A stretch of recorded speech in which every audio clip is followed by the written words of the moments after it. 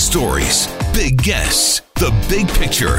Afternoons with Rob Breckenridge. Weekdays 1230 to 3, 770 CHQR.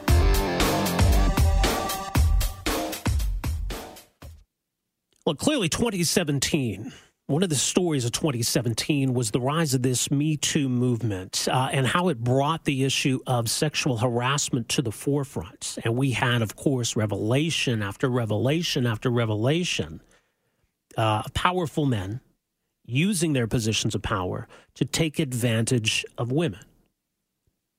A lot of it started with Harvey Weinstein, but of course, by the end of the year, there were many, many names on that list. Part of the Me Too movement as well was empowering women to come forward and to be able to tell their own stories. And obviously, these two things go hand in hand. Because for years, we had women who were afraid to come forward and tell the stories of what had happened to them at the hands of these powerful men. And institutions that existed not to help these women bring their complaints forward, but to protect these powerful men. So now as we embark on 2018, a lot has changed. But how does this new movement use its newfound power? Of course, part of it now just recently launched was a group called Time's Up, or an initiative involves some pretty well-known and influential women in Hollywood and elsewhere. So how are they going to use this power? Well, Jen Gerson, the National Post, has an interesting piece today on how this movement needs to ensure that it doesn't go off the rails in the months ahead. You can read it at nationalpost.com. Jen Gerson, welcome to the program. Thanks for having me. Now, you're not suggesting that this is potentially a witch hunt here, that this could turn into that, but you do seem concerned that we're lumping a lot of different things together here. Yeah, I think I should be overwhelmingly clear, and I appreciated your intro because I thought it was quite thorough.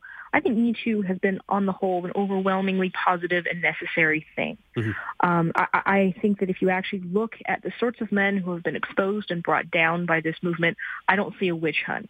I mean, almost every single one of the men who've been brought down by what I would call the Weinstein effect, since this Me Too movement began, has had no fewer than 5 credible claims against him. I don't know a lot of decent men in my life who could accrue 5 credible claims of harassment or mistreatment against them.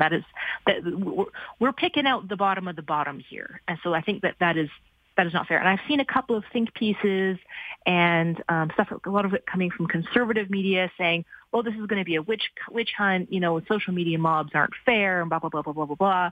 And I think to some extent, these claims are a little overblown, because if you actually look at the sort of men who go down on these sorts of exposés, you don't see a lot of sympathetic figures. So, that all out of the way, I think there's been one major flaw with the Me Too movement, and I think that if people who are advocating for sexual harassment aren't careful, this particular flaw could undermine a lot of credibility and do a lot of harm. And that flaw is this desire to put all types of sexual harassment and all types of predators into one evil basket. And to say, if you got groped on a subway train, that's exactly the same thing morally as if you got raped. And I think that is, and I'm not saying this in any way to justify, of course, subway groping, please don't misunderstand me, but I think that is a mistake.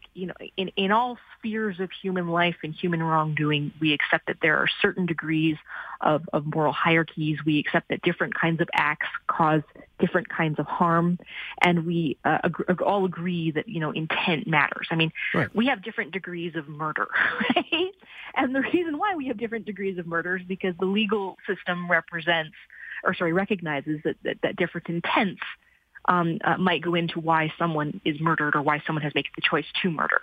So, and that's relevant when we're looking at the harm done. That's relevant when we're looking at sentencing. It's relevant when we look at how to prevent murder, and it's relevant when we look at how to punish and penalize and dissuade murder. So, and I think sexual assault and sexual harassment are really, really no different. You're still dead one way or the other. The act is still vile. But, I think we have to accept and examine that there's different kinds of sexual harassment, different kinds of sexual assault, and that these things cause different kinds of harm. At the same time, we also have to accept that there are different kinds of offenders. And, the thing that is going to it's a danger to misdiagnose an offender, because the sort of thing that's going to prevent one type of offender from engaging in sexual harassment or sexual assault is not going to prevent the other type of offender from engaging in sexual harassment or assault. And I think, to be a little bit clearer to that point, I kind of draw a distinction between, relatively ordinary men who will misbehave in certain situations and straightforward sociopathic predators. I don't think those are the same things. An ordinary man who gets drunk at an office party and, gropes one of his colleagues, that's a bad act, and we need policies in place to prevent that, of course. But that is not the same thing as someone who is genuinely lacking in empathy, genuinely power-hungry sociopath who is targeting the weak and singling out extremely vulnerable people in order to abuse them and rape them. Those things are very, very different types of things, and they're very, very different types of offenders. And different approaches are required to identify and prevent those various different types of things. Right. It's interesting. Later on, we're going to be talking about impaired driving, and there seems to be a parallel there, too, because someone who's at or near the legal limit, it's different than someone who's double or triple the legal limit. Someone who's a first-time offender, different than a multiple offender. And someone who has an opinion that might seem flippant or dismissive about impaired driving, well, sure, they're still maybe in a way part of the problem, but it would be wrong to label them an offender. And it seems as though we've got kind of a sliding scale here. You mentioned Matt Damon in your piece, and his sin is having what seems to be a flippant or dismissive opinion about all of this. He's not been accused of doing anything to anybody.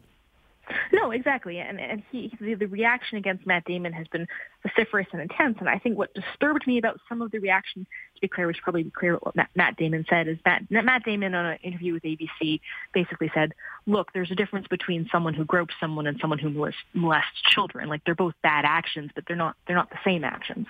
And the response to him was outrage. And actually, the response to him, particularly from some of the leading actresses in this movement, were to the effect of, well, no, there is no difference. There's no difference, because the subjective experience of the victim is unknowable. Like, someone who's groped may be utterly traumatized, and someone who is raped may not be. So it's the subjective experience of the victim that counts.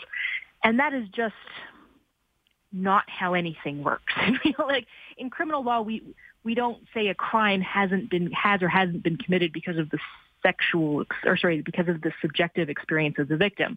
If a woman is raped and she isn't bothered by that rape, we don't say a crime wasn't committed on her. I mean, that's just not how any of that works. Right. So, the subjective experience of people who experience sexual harassment is important, and it's part of the conversation, but it's not the only factor that goes in to these sorts of conversations, if that makes sense. Well, it does. I mean, at the end of the day, men need to not behave badly. That's the easy and obvious solution to this problem, right? So those who would say, look, bad is bad and shades of gray are kind of irrelevant, I mean, what's the danger, though, of approaching the problem that way? Well, because it goes back to my conversation earlier about different kinds of offenders being motivated by different kinds of things. Mm-hmm. Yes, absolutely, unequivocally, if you're a man, if you're a woman, don't behave badly. Like, this isn't hard.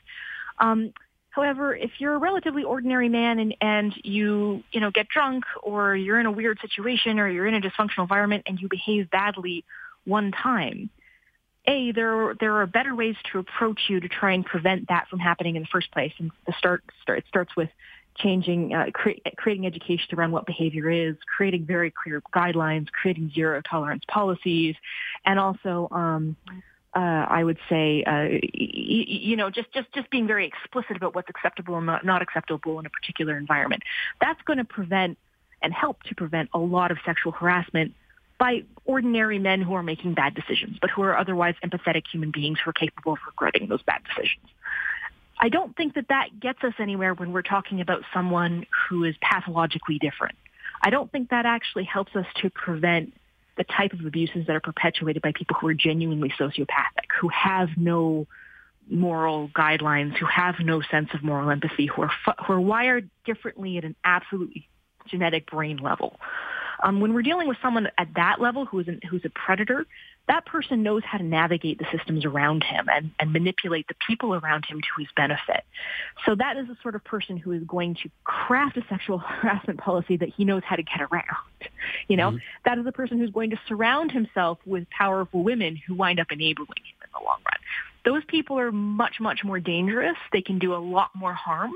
And I think that when we're talking about sexual harassment, we need a conversation that encompasses a lot of different motivations of human behavior. And to do that, we need to have a nuanced conversation about this stuff, not one that says everybody is the same, all men are equally evil, and all evil acts are equally abhorrent. Because that's not a nuanced conversation, and that doesn't get to the motivations of behavior very, very well. Yeah, well said.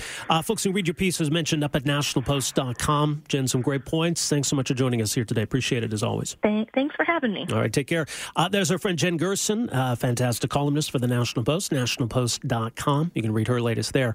When we come back, we can get the latest on this weird story today in this family that's dealing with the death of a loved one and then suddenly having to deal with what they perceive to be somewhat predatory behavior by an online obituary listing company.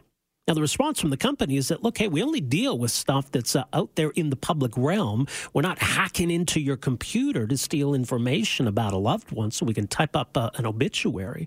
So we'll try to get to the bottom of what happened here and how companies like Afterlife, which is the company in question here, how they operate and where they're getting this information from and what people need to know when they're dealing with the death of a loved one. So we'll hear from reporter Sarah Offen coming up in a few minutes here. Got some other stuff to get to, of course. Busy show for you on a Thursday afternoon. We are back with more right after that. Afternoons with Rob Breckenridge, starting at 12:30 on News Talk 770 Calgary.